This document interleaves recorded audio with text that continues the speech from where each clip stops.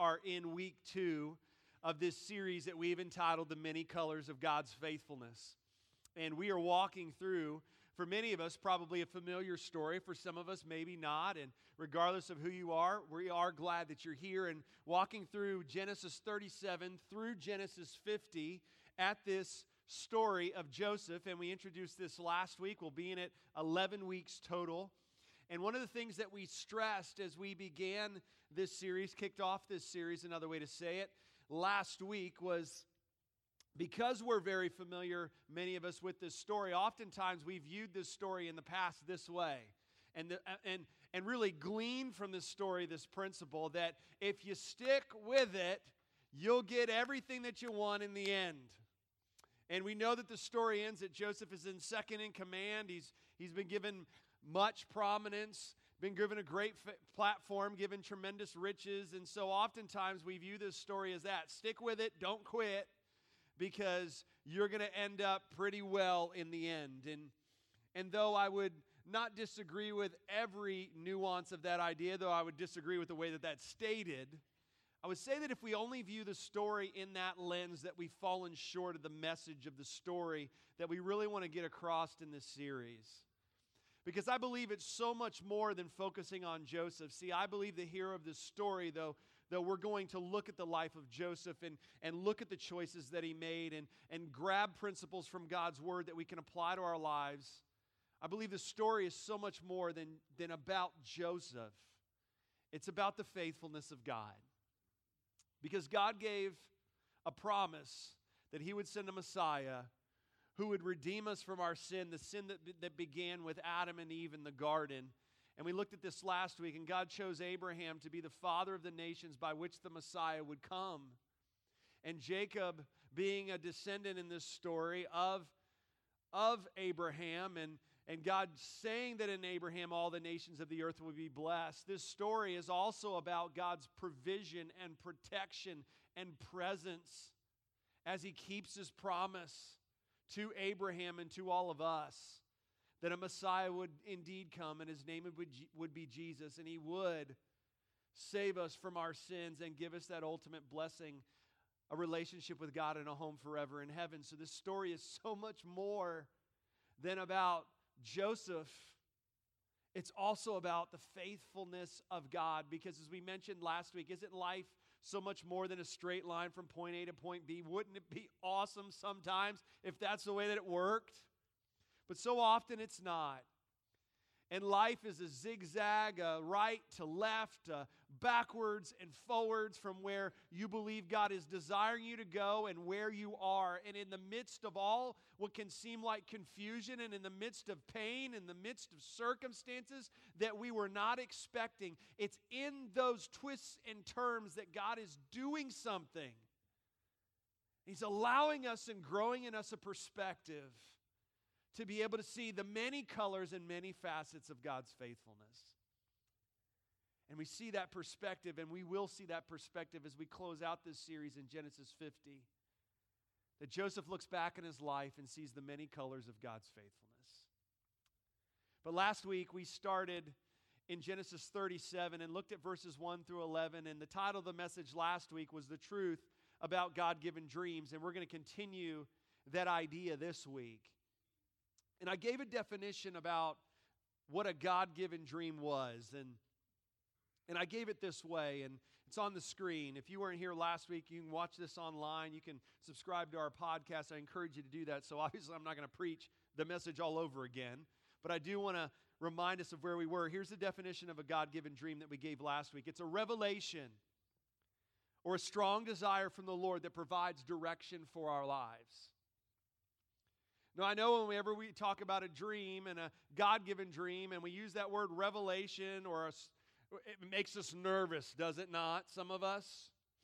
Because if you're like me, you grew up in a very, pretty legalistic upbringing, and the Holy Spirit was definitely in God's Word, but that's about all we talked about Him, right? I know that's the way it was for me growing up, and so don't let that word scare you. I mean, it's exactly that, a revelation or a strong desire from the Lord that provides direction for our lives. And so oftentimes we want to put God in a box, don't we? and want to say that, God, you can do this and you can't do this.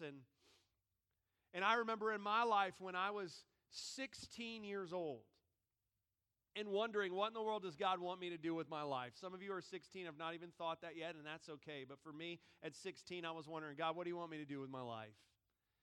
And I was a pastor's kid. Many of you know that. I've shared that quite a few times, and maybe didn't always oftentimes the ugliness of that. And I remember growing up, and as I was getting to think about, man, what does God want me to do with my life, and where does God want me to major in college, and where does God want me to go to college, and all those different questions that flood your mind when you're 16, 17, 18 years old. And I remember being so scared that God wanted me to be a pastor. I remember being so scared by that. Oftentimes not wanting to do that. And I remember it was between my sophomore and junior year, and we went to a camp outside of Asheville, North Carolina. And as most Christian camps that you go to, they bring in a speaker and he preaches, and there was no cell phones back then. Like, that's not that long ago, but there was no cell phones, none of that stuff you had to worry about anymore. You were totally unplugged. And so you're with a counselor all week in your cabin. You're listening to messages 3 times a day. And I remember at the end of that week, as often camps do, there's a reflection time based on everything that you heard, just giving room for God to work and God to speak. And what does He want you to do? What decisions do you believe God is leading you to make? And I remember being overwhelmed with thinking, God, what do you want me to do with my life? And sensing, and almost though not audibly, inside of my mind, clearly hearing God say that, Johnny, I want you to preach. I remember hearing that vividly in my mind, not audibly. And so from that, I believed, and I really never doubted it from that point, that that's what God wanted me to do with my life. Every person's different. You have a career that God has given you. If I asked you, you're like, I know it's what God wants me to do. And God may have not spoken, as you would say, in your mind, man, you just heard it loud and clear. Maybe it was just a strong desire, like the definition. But let's be careful not to put God in a box and say that God can't work this way, He can only work this way. And you remember, along with that definition, I gave some clarification of how do we identify a God-given dream? How do we know if it's God-given? How can we discern that? And I gave you some things, and I just want to quickly run through them because I think it's important. I want to be clear on what we're talking about with a God-given dream. Remember the first thing that I gave, how do we identify a God-given dream? This is where we start. We ask ourselves, does your dream contradict precepts or principle from God's Word? Because this is God's will. This is the primary way that God speaks. And listen to me, God is never going to say anything that contradicts what He's already said. Not going to happen. Not going to happen. So in my context, as I shared with you when I was 16 years old, is there anything in God's Word that says you shouldn't desire to preach God's Word? Well, we can move on, can't we? We can move on pretty quick from there. Here's the second thing I gave. Have you prayed about your dream? And I remember, man, back when I reflect on that time about sharing that with my parents, sharing that with my youth pastor, sharing that with other people, and just praying about that. God, is that indeed what you want me to do? I didn't go into the ministry with rose-colored glasses. I grew up in it. And I prayed about that and had others pray about that. Here's the third thing. Have you sought godly counsel in regard to the dream? I remember having opportunities to teach a little bit when I was in high school and to do different things and to have godly men and godly women speak into my life and say, yeah, we affirm that, we see that in you. It wasn't like, hey, I'm a 16-year-old and I desire to preach and now I'm going to go and just start a evangelistic circuit and who wants to book me? I know I'm being silly about that, but I'm just sharing with you what I, even as I reflect back, things that was given to me on how to determine whether or not that was indeed God's direction for my life. And here's the last thing, and I can say this, I believe with a clear conscience, that I don't believe I've ever made any big direction or our family's made any big move and where we believe God was leading us until we got to this to be able to answer this last question with a yes. Here it was. Here's what we gave last week. I'm going to give it to you again. Is there an overwhelming desire that says, if you do not follow this dream, you are disobeying the Lord? If you're not there yet, doesn't necessarily mean that it's not a God-given dream, but it's meaning that maybe God is not leading you there yet. It's more than a desire. It's a conviction. Like, if I don't do this, I'm going to be disobedient to what God wants me to do. And so we gave those things, and I just want to clarify that this morning. And so we go into this morning really continuing that idea of just once again reminding us the truths about God-given dreams. And we're going to look now at verses 12 through 36. So let me give you the idea before we actually read the passage. Let me do that this morning. Here's the idea that we're going to see in this passage today. That God-given dreams for your future also have God-given truths for the present. That it's not just about what does God desire me to do with my future and being clear on that. It's also reminding ourselves that there are always God-given truths for us to live by in the present. And we're going to see a couple of those truths that are found in this passage of Scripture in Genesis 37 that are affirmed and referenced in other passages of Scripture throughout the Bible. But these truths that we're going to look at are always in harmony with God's plan for your future. Understand that. Because what we choose to believe and how we choose to live is going to affect our future. Understand that. What you choose to believe and how you choose to live is going to affect your future. Because I can't focus on the God-given future without also giving attention to how He wants me to live in the present. Because if I'm only focusing on the future and not focusing on what God expects of me in the present, dreams then are only desires. That's where they stop. But dreams are more than desires when we make disciplined decisions. And so what I want to do is give you two God-given truths for living in the present. And so you're in Genesis 37. Let's start reading in verse 12.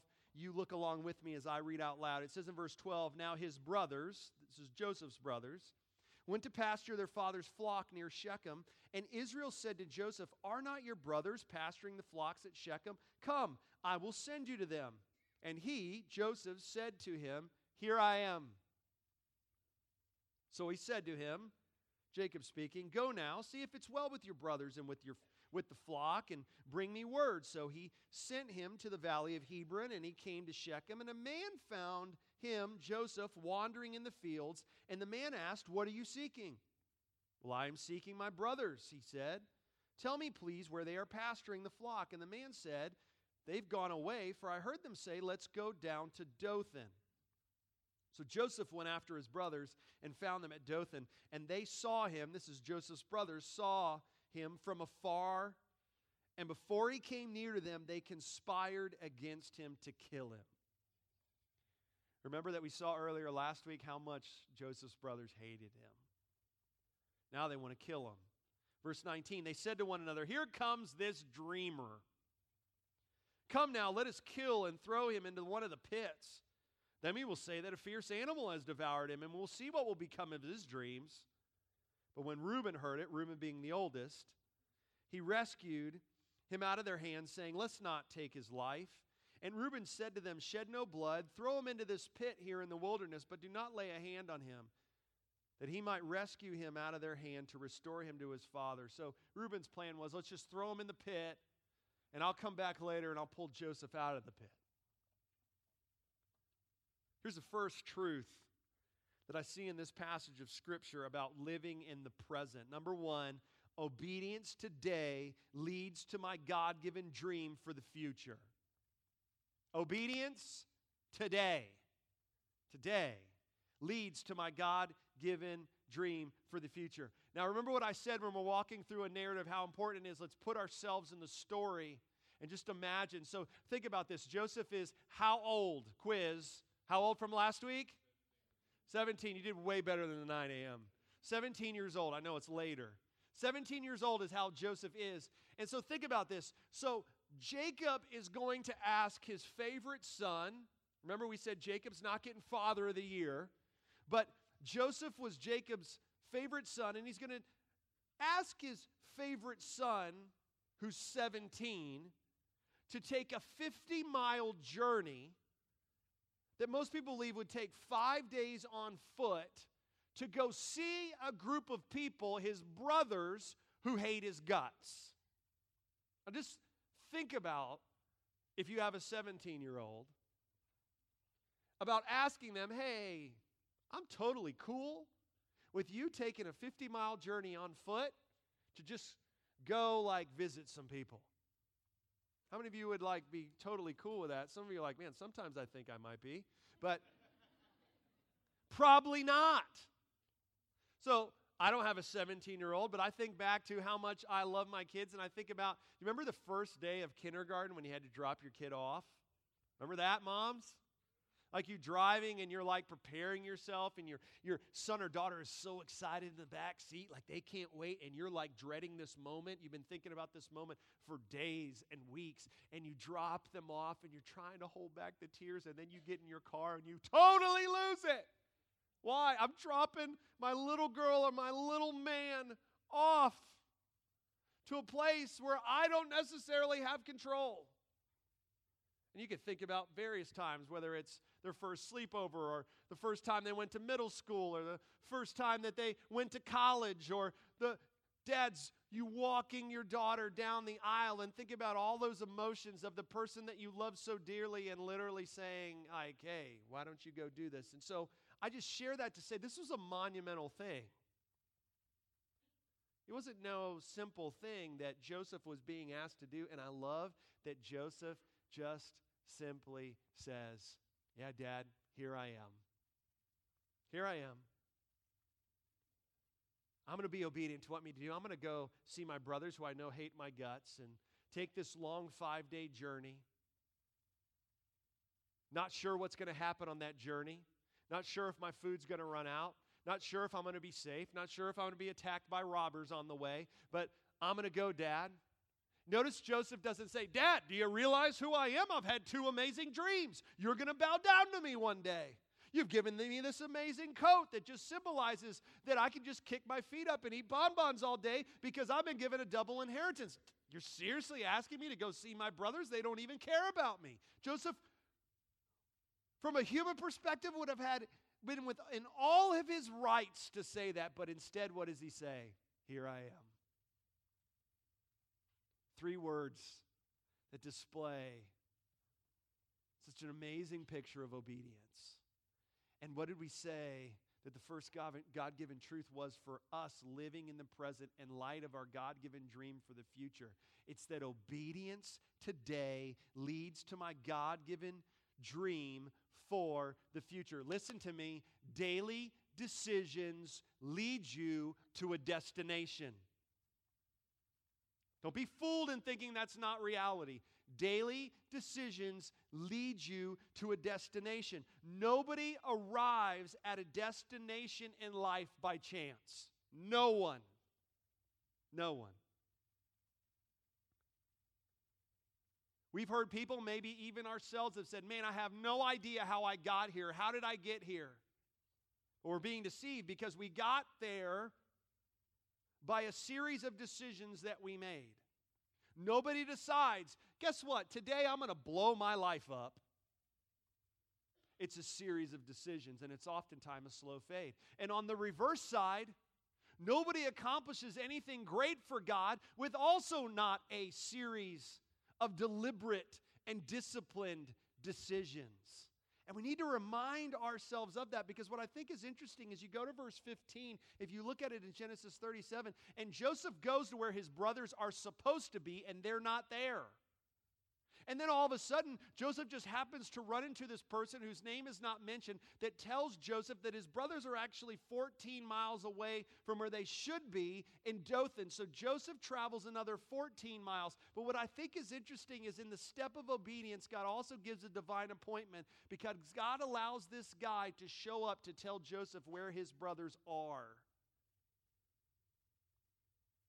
And haven't we seen that in our life? I mean, I can look back to many times in my life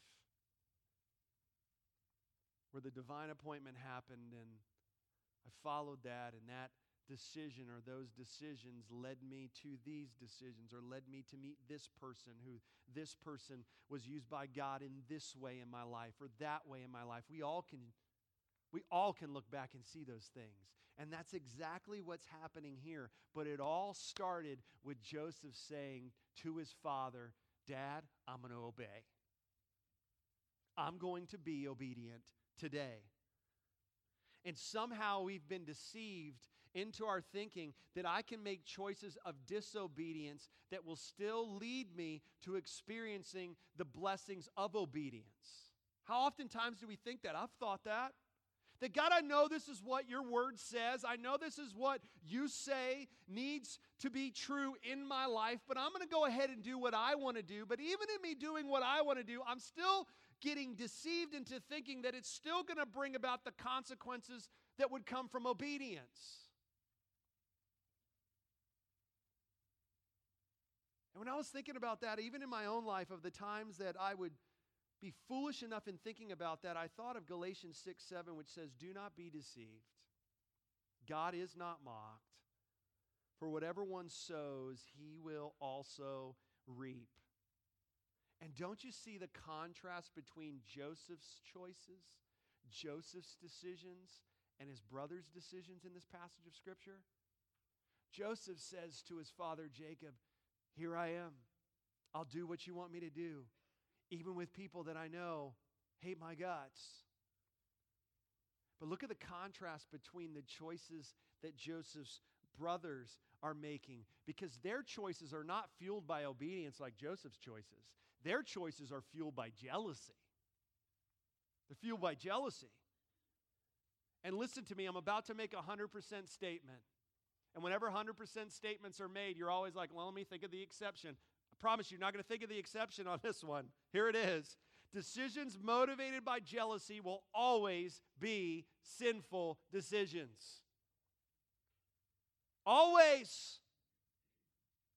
Decisions motivated by jealousy will always be sinful decisions. You don't see a decision that the brothers are making where you could say, well, I don't think that's too bad.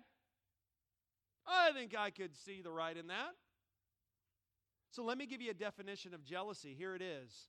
Jealousy, as I've defined it, is this: self-focused belief that you are more deserving to have what others have been given.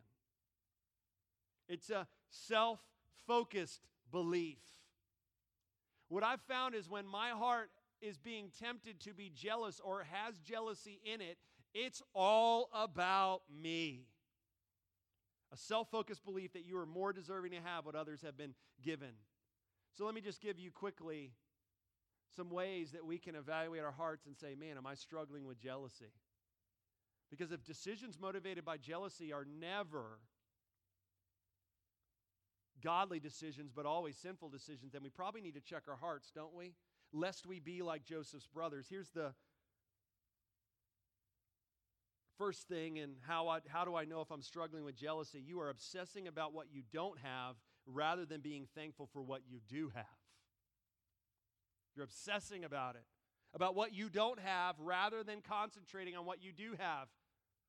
These brothers were going to make up the 12 tribes of Israel.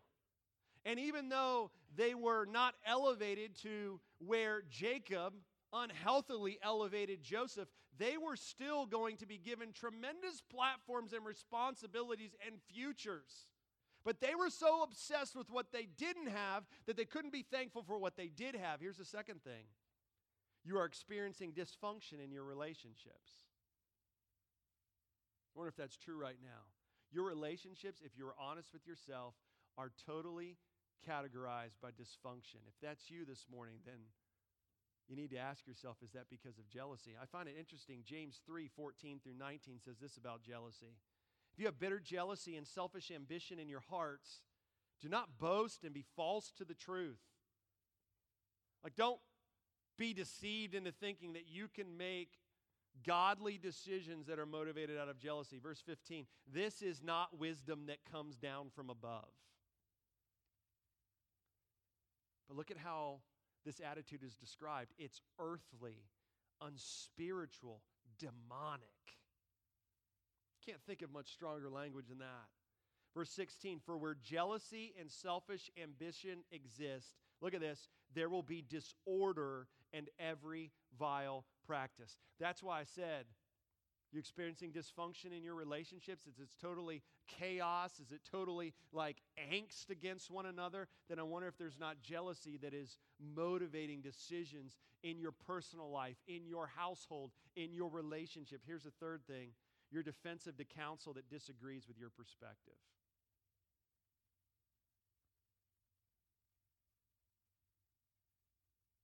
Like, I've found that when somebody who I respect is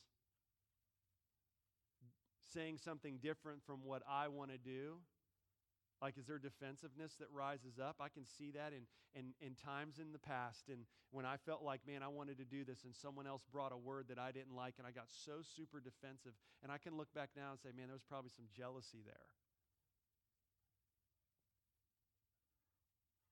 It's like when you go into the dentist, right, and they take that tool that, I hate, and they put it in there. What happens? You don't go up off the chair unless they touch something that's not healthy. Here's the fourth thing. You are guilty of villainizing the person that you have issues with. Don't you see that? Isn't that what the brothers are doing here? Hey, there's our brother, the dreamer. Here he comes. Let's kill him. I mean, they had villainized Joseph to a point where he could do no right. And if I have a person in my life that I am doing that with, first of all, I need to pray that God would give me eyes to see that, because many times we're oblivious to it and everybody else sees it. But if I am villainizing person to where they can do no right, then I wonder, am I jealous of them? Is jealousy driving that? Because the danger of that is if I have jealousy in my heart, there are no decisions that are going to come out of that are going to be decisions that are in line with God's will and God's word. Here's another one. You fantasize about getting your way. I mean, this drove Joseph's brothers to want to kill their own flesh and blood. Here's the last one. You're campaigning to get others on your side. Isn't that what his brothers are doing? Man, let's kill him. Let's kill him. Let's get a mob going. Yeah, I think we need to do that. Just some things to consider. But I feel like whenever we talk about obedience today and focusing on that and focusing on God's will today and how obedience today will lead to my God-given dream for the future, I think we need to define what God's will is and be clear about that. And here's what I want you to understand. I want you to hear this loud and clear.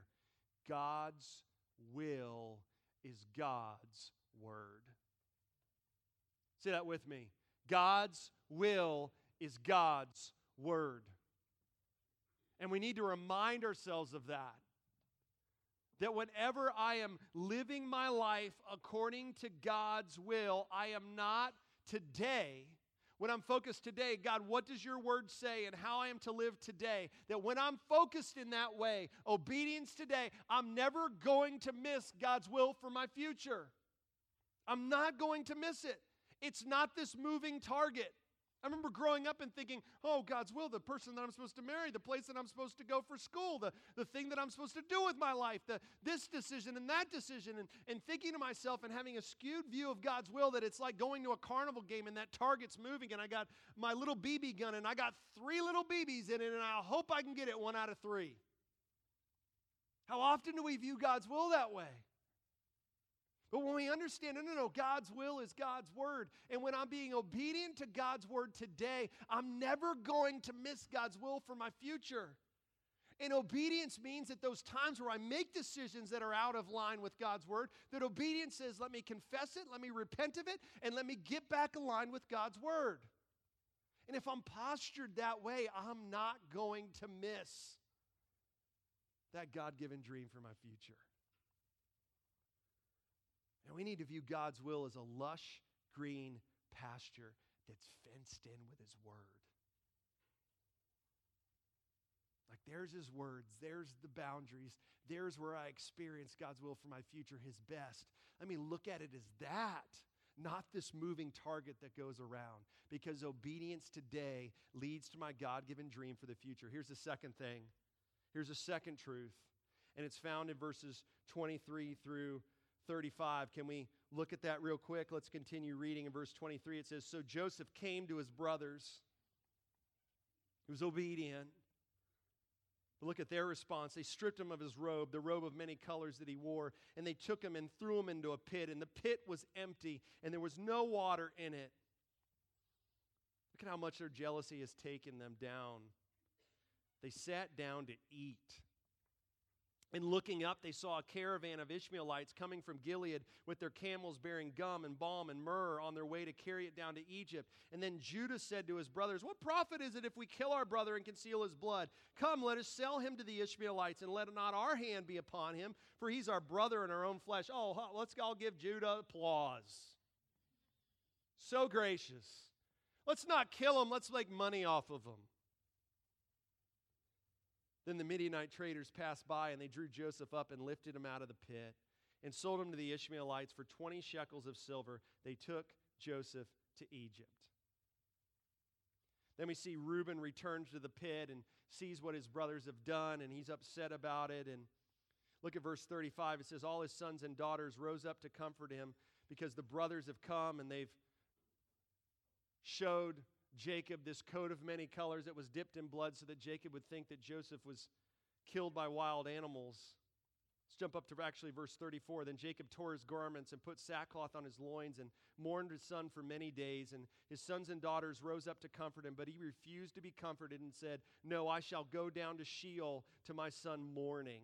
Thus his father wept for him. Meanwhile, you almost to see the scene changing in the movie. Meanwhile, the Midianites had sold him, Joseph, in Egypt to Potiphar, an officer of Pharaoh, the captain of the guard. Here's the second truth. For living in the present, opposition will accompany a God-given dream.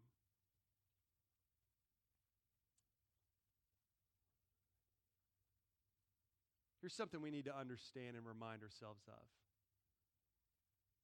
Obedience doesn't necessarily equal ease. I probably didn't need to tell you that. We need to be reminded of it. Obedience doesn't always equal ease. Because obedience for Joseph put him in a pit. Obedience for Joseph sold him to Egypt. Obedience for Joseph made him a slave to Potiphar. Obedience for Joseph took him away from a land that he loved, his home. And what's interesting, and most times we don't emphasize it, Joseph never sees that home again. And we have in Exodus 13 that his bones are taken back to Egypt, but Joseph never sees his home again alive. So what do we do with that? That's what I went back to at the beginning of this message. It's looking at this story as so much more than a feel-good story wherein the hero gets to go back home getting everything he wanted when he was 17. We sell the story short that way. But rather, it's viewing this story as a story of provision and a story of promise in which Joseph pays an unthinkable price for his obedience. But in paying that price, Joseph received peace, satisfaction, and perspective in what God had done, and through his life for a purpose much greater than himself. That's what this story is about. That even though Joseph never saw his home again, He got to see God's presence and power and provision, and that He always keeps His promises in a way that he never would have experienced before. So even though obedience doesn't always bring ease, it always brings blessing. And let's not get ourselves thinking that blessing is always material. Blessing sometimes, yes, may be, but blessing is so much more than material, because the blessing that Joseph got to see at his life 22 years later was God's faithfulness on display in a way that he would never experienced otherwise. And yes, though opposition comes with a God-given dream, it's not this idea that, oh, God, I've been given a God-given dream, that this is the direction He wants me to go. Oh, now I'm walking like this, waiting for the hammer to fall. That's not it. But it is understanding that it's going to come. Because if God has a direction for my future, and God has a purpose for my life, and God wants to accomplish good works, which He's prepared beforehand that I should walk in them, Ephesians 2:10, don't you think the enemy doesn't want that to happen? God doesn't bring evil, but God uses evil when it comes to accomplish His purposes. This evil that was in Joseph's brother's heart was not God-given, but God used it. And opposition will accompany a God-given dream. But what I find interesting is I look at this section of this story in Genesis 37, and I see, and we would be foolish to overlook it, that Joseph finds himself in a pit. And if you're like me, as I was studying this passage of Scripture this week, I thought to myself, man, I bet Joseph thought that we have no evidence that he did, but I know I would think it if I was in the pit. God, if I would have just been disobedient to my dad, I wouldn't be here right now. If I would have told my dad, no, I'm not going. If I would have stopped where my brothers should have been and said, all right, I look for him, I'm going back home. But instead, I went the extra mile to be obedient, and that has led me in this pit. I wonder if Joseph thought that, because I know I would, and I bet you would as well. And some of us are in a pit right now, and it's not because of poor decisions or sinful decisions that we've made. We're in a pit right now, and we're striving to serve Jesus. We're living our lives according to His will and His word, and yet we still find ourselves in that pit. So what do we do with that? We do what I believe Joseph did. When there's nowhere to look to my right or to my left, I look up. I look to the only place I can. I look up. I see that pit as an opportunity for me to look up so I can have the proper perspective. Because we don't see anywhere in this passage of Scripture where Joseph is screaming out with his finger at God saying, God, I obeyed and this is what you did. We don't see that. And what we have to conclude and what we have to surmise from that is that Joseph didn't have that attitude. Listen to me. The God who gives the dream also is the God who uses the pain of the pit to grow my perception of His presence, His power, and His provision for our lives. God's going to use the pain in that pit right now. He's not going to waste it. He's not going to waste that experience that man meant for evil. He's going to use it, and He's going to use it in such a way that your belief and your understanding and your perspective of His power and His presence and His promises are seen in a way that you would never have seen it otherwise. Because that's what our God does. Because He's faithful. And the God who gives the dream also gives the means to accomplish the dream. And so let me just, as we close this morning, give you some ways that we face opposition when it accompanies the God-given dream. Here's the first way. Super simple. Expect it. Expect it. Don't be surprised by it. Don't be wishing it, but expect it. I mean, I think of 2 Timothy 3:12 that says, all who desire to live a godly life in Christ Jesus will be persecuted. When you set your heart to do what God wants you to do, opposition's going to come. Because the enemy doesn't want that for your life. He wants to come to steal, to kill, and destroy, John 10:10. Expect it. Here's the second thing. Remind yourself of God's character when opposition comes. Because everything in you is going to tempt you to put your eyes on the pit rather than on the person of God Almighty.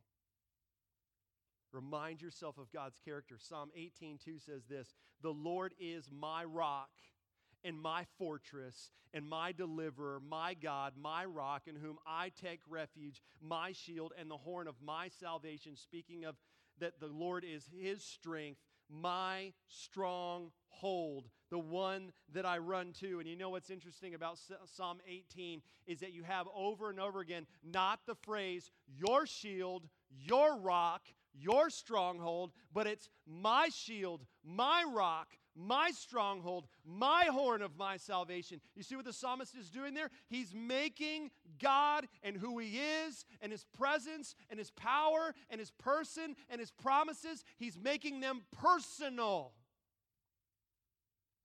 So when I'm in the pit, I'm going to look up to the one who is faithful. Here's the third thing. I'm going to pray for eyes to see God working through the opposition. Don't we need that? God, give me eyes to see you working. So often we only focus on the God-given dream for my future. Well, God, you haven't done it yet. You haven't done it yet. You haven't done it yet. You haven't done this yet. You haven't done this yet. And we focus so much on the future that we forget and we overlook the ways that God is working in the present. Here's the fourth thing. Take one day at a time. How did Joseph get through 22 years of captivity? One day at a time. One day at a time. Matthew 6:34. Such a great verse that Jesus gives on the Sermon on the Mount. He says, therefore do not be anxious about tomorrow, for tomorrow will be anxious for itself. I love that verse. We get so caught up, what if this happens? What if that happens? What if this person does this? What if that person does this? What if they say this? What if they say that? What if this is a no? What if that's a yes? Whatever it may be. And you know what God wants you to do? He wants you to focus on today. Let me be faithful today. God, let me see your faithfulness today. God, let me be obedient in my choices today. And here's the last one. Celebrate confidently that God's presence is with you. Celebrate it confidently. Not sheepishly, but confidently that his presence is with you. And listen, I don't want to steal all of my thunder from next week, but in Genesis 39, we're going to see over and over again the phrase, and the Lord was with Joseph. The Lord was with him. And let me tell you something, and we need to remind ourselves of it this morning, that if you're in a pit this morning, God's presence is with you. He's not left you alone. He's not allowed you to walk through that alone. He is with you. We emphasized it in worship in Psalm 23:4. Though I walk through the valley of the shadow of death, I will fear no evil. Why? Because you are with me. So let's celebrate that confidently, that even though I don't know why I'm in a pit, even though I'm making godly choices and I find myself in a pit because of something someone else has said or done about me, God, I'm going to remind myself that your presence is with me. Because when we believe that God is in control, our perspective changes. It changes. We no longer see the events in our life as random circumstances that just happen to us. We see them as things that are not wasted by Almighty God.